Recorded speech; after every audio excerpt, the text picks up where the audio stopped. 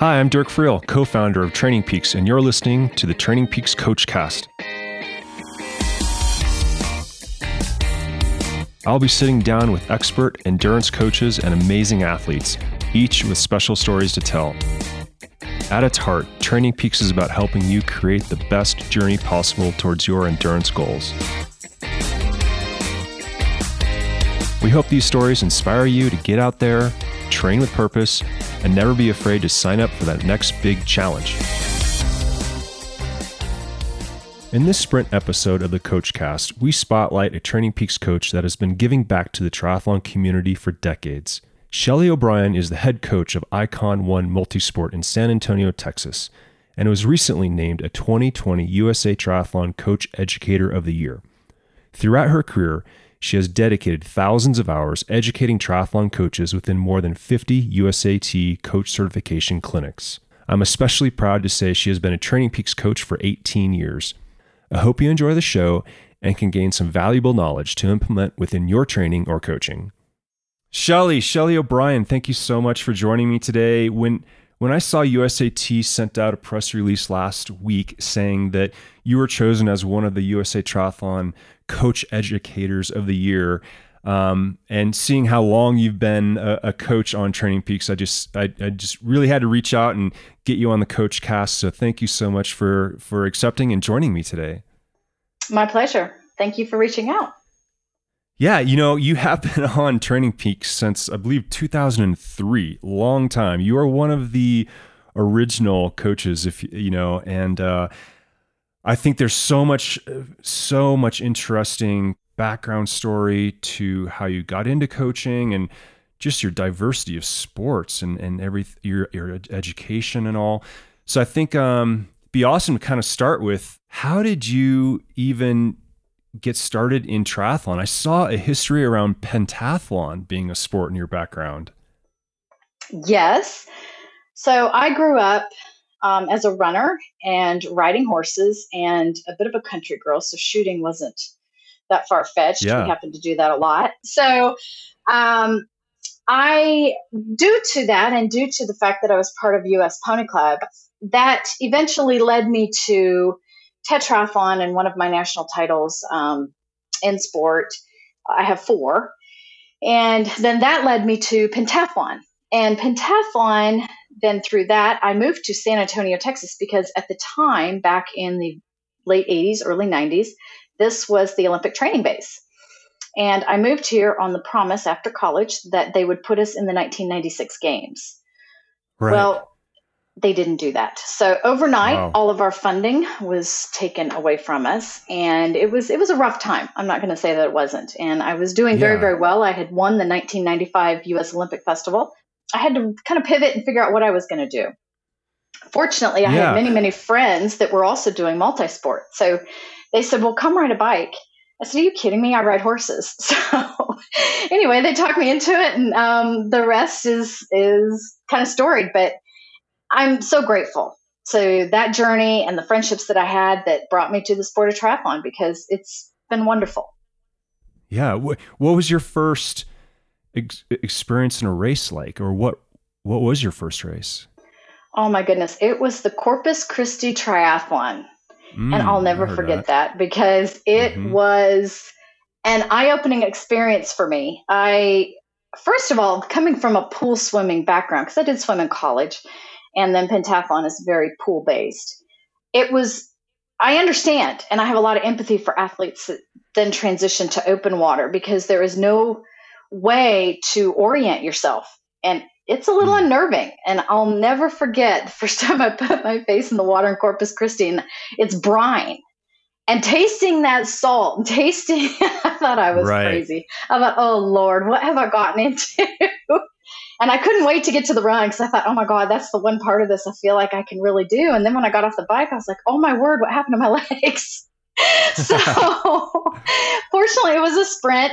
I did really, really well, but not because I really knew what I was doing, but I think I got hooked. I just kept going. So how long did it take you to then jump to coaching within triathlon? How did that come about? I actually, ironically, was working as a personal trainer. So I've been a personal trainer since 1990. And I was working with some triathletes to help improve their run, even before I became a triathlete. But I really started coaching triathletes very seriously in 1998.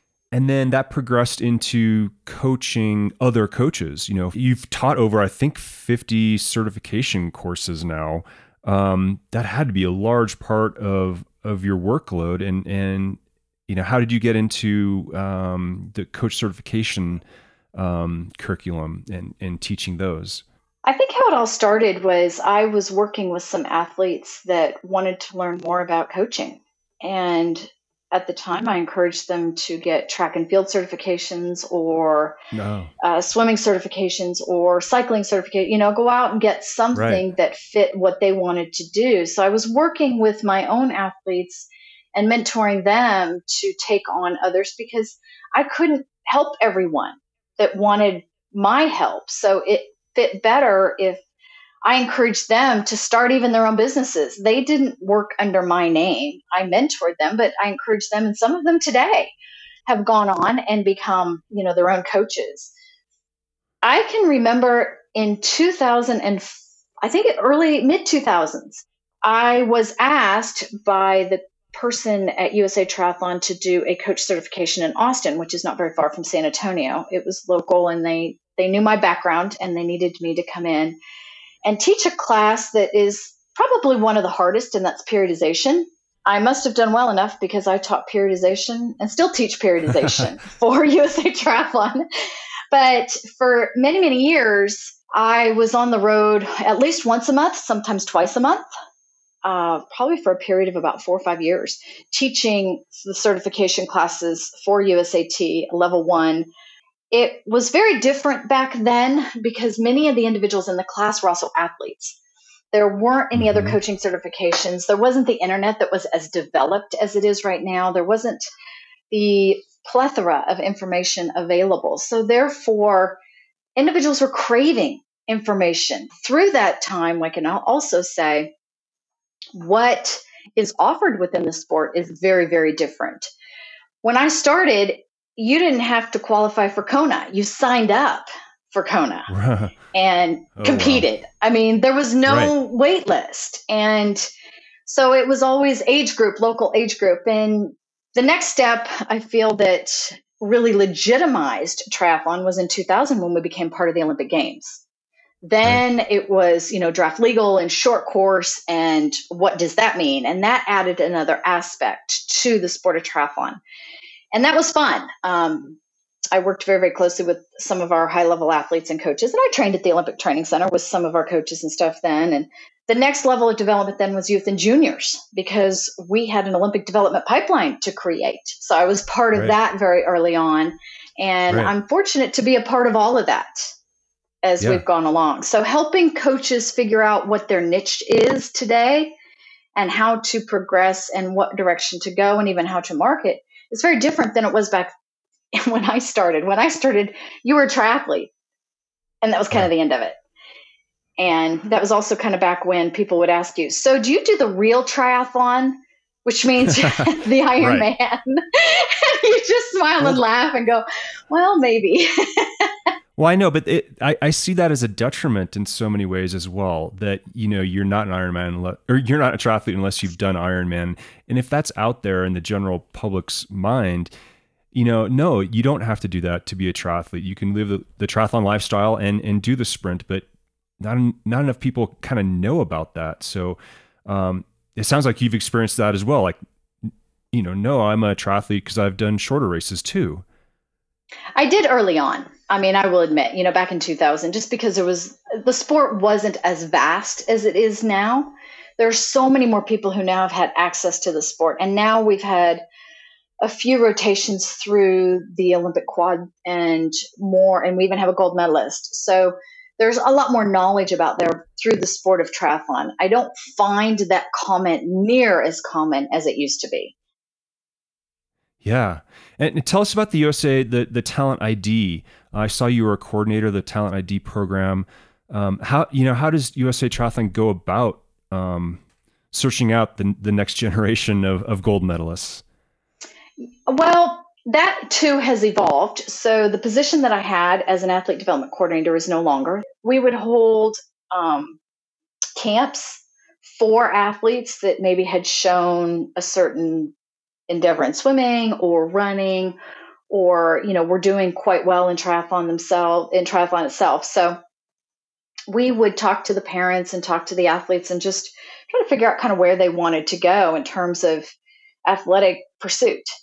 And then we may invite them on to do high level camps, which I also hosted, which were our National Junior Select Camp and National Skills Camp. And you could get special invitations and come in, and we would assess and evaluate the athletes through those. Now, today, they have realigned the regions and they have other junior programming, but they also have what's called a collegiate recruitment program. So athletes that have expired their collegiate career and are looking to still compete either in running or swimming, then they are encouraged to try triathlon. And that has been met with some success too.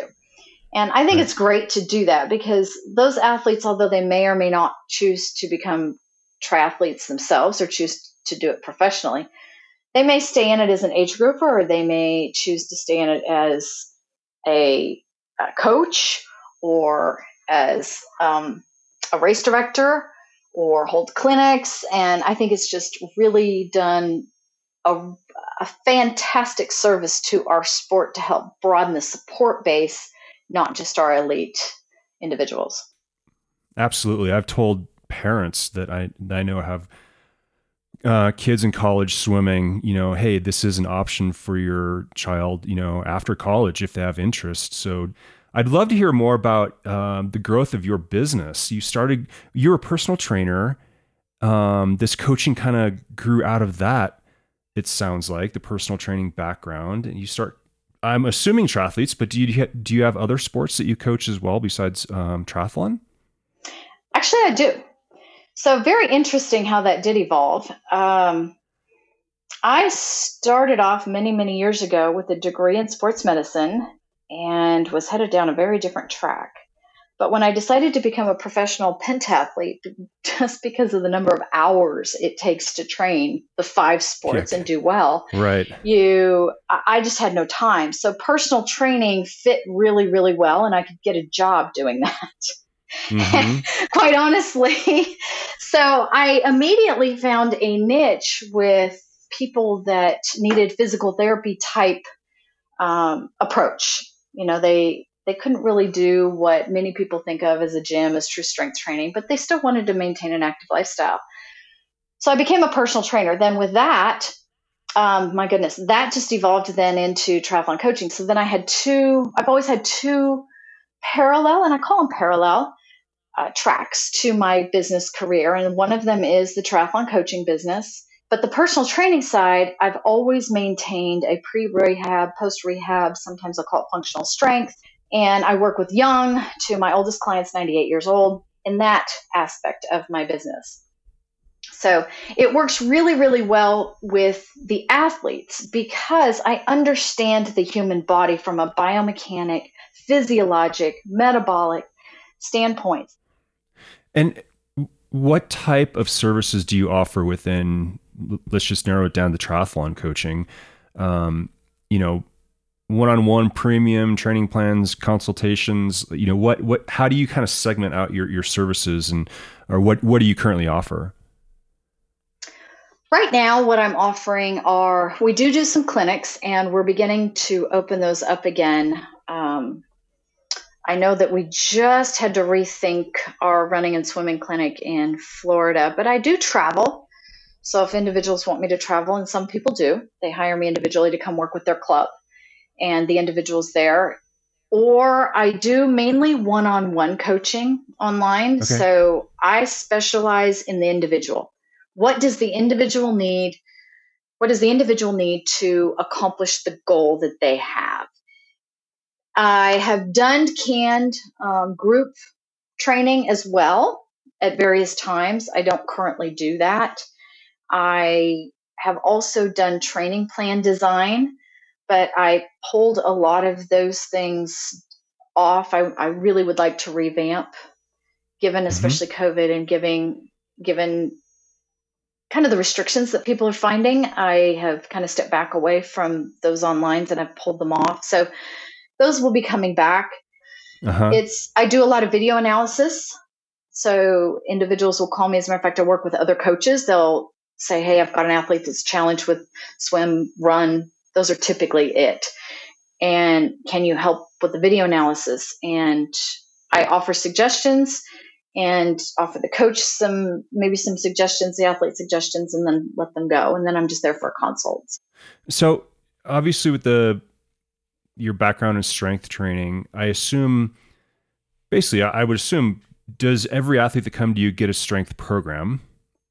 First off, yes. Are you going through an assessment, and does everybody start out with the same basic strength program and then progress from there as you follow their results and progression? Walk me through how you get people set up in strength programs. I think I need to define strength. Yeah. There is a thought that strength is all about the amount of force or power you can create, which is true, absolutely true. However, wrapped into strength in my world is a balanced athlete. And I feel, and what I have found is that an athlete who is balanced and can anchor, let's say, the force of an exertion is actually the one who will be more efficient and less prone to injury. So here's an example. If you go through a neurologic integration, just warm up pattern, an individual may be able to go and do a single legs press. Let's just do it on a leg press at 50 pounds. And again, I don't know what a person can do, but if you go through a neurologic integration warm up, you may be able to go over there and do 70 pounds. And it's not that you have improved that much, in terms of strength and really hard work, but what you've done is you become a lot more efficient in how you utilize what your body has to give. So you now recruit your muscle fibers a little bit better. Maybe the connection to the brain and the muscles is a little bit stronger. You may recruit the muscles in the correct order. You may have a different mindset in terms of, okay, this is what I can do, and the confidence of what your body can do, especially if you're coming off of an injury. So for me, strength, if you define it, is actually a balanced athlete that is far more than just a muscular system that's involved. It is a psychologic, neurologic, definitely neurologic, musculoskeletal, and even equilibrium type program design that I have found super effective. And I really didn't even really know how effective it was until I really did start working with some of these para athletes. And I thought, oh, wow, this is really amazing. And I started applying that to even more of my able-bodied, and it's fabulous. I mean, they will gain speed on the run in no time. And it's not that we run more. They're just more balanced. Yeah, I love the thought around efficiency of movement. And you mentioned injury risk. It's not about getting big muscles, but it's about strengthening the body and that efficiency of movement so we can have healthier, longer careers, as well as go faster at the same time. I think a lot of athletes sometimes in their head, they feel like it's just wasted time. It's like, I should be out there on the bike. I should be out there running, and helping them walk through the mental side of why you would put time into this strength movement program is probably one of the biggest hurdles you have. I mean, it is. And I just had an athlete referred to me. She is at a very young age, has osteopenia, and she's an Ironman pro. She said, I can't run. I said, well, let's just rethink this. And through a lot less running, very efficient, effective, and very concentrated work, she's running faster and without pain than she's run in a very long time. That's awesome. it's really been an eye opener to her because she thought she was really dealing with a career ending challenge. And I said, well, maybe you are, but I'm not gonna. I don't have a magic ball in front of me, but I will happily give you a different approach that may give you more longevity. I have many other people that have said to me, oh, can you just train me to 1 Ironman and my back hurts, I've got scoliosis or whatever. I've trained them to 4, 5, or 6 of them. And so, right. But I love this approach because I have found just over the years that sometimes there are people that can't handle just volume and mileage. And their bodies can't handle it. But yet this still gives them an opportunity. And anywhere from the individual who just wants to participate to, like I said, a professional. I'm right now working with a professional who thought their career was ending. And it doesn't necessarily have to be. Yeah. Well, that's great to hear. With obviously we're in tough times with COVID. There's maybe a light at the tunnel. We're seeing things get better and the vaccine, et cetera. What are you most looking forward to if we are back to a full race schedule, no restrictions? What have you most missed during this time? I think it's the camaraderie. I think the isolation for athletes and coaches and everyone has been really, really hard. I know that is more so than COVID. The challenges of isolation have been far more detrimental to individuals that I've worked with or are in close relation. And I'm really looking forward to people having the ability to access other people. I think we're missing that. Yeah. Group training, even the beer after the training. But that's just it. I mean, that's even more valuable, and I remember that because I did bike racing at one point. Became a Cat 2. I mean, you go for a long bike ride and then you all just kind of circle the wagons somewhere. And, and people miss that. There's Zwift racing and there's, RGT racing on the bikes and there's some other things on the runs and, swimming, not so much, which is kind of an isolated sport anyway. It's kind of hard to talk unless you're with somebody with a kickboard. But, even afterwards in the locker rooms and like you said, the community aspect is what I am very much looking forward to having back. Yeah, a lot more award ceremonies where we can congratulate each other. Those are fun times. Get back to. For sure. Absolutely. Yeah, Shelly, thank you so much for all your thoughts today. How can people follow you? You said you weren't great on social channels, but how about the website, the YouTube channel? How can people contact you? Yes.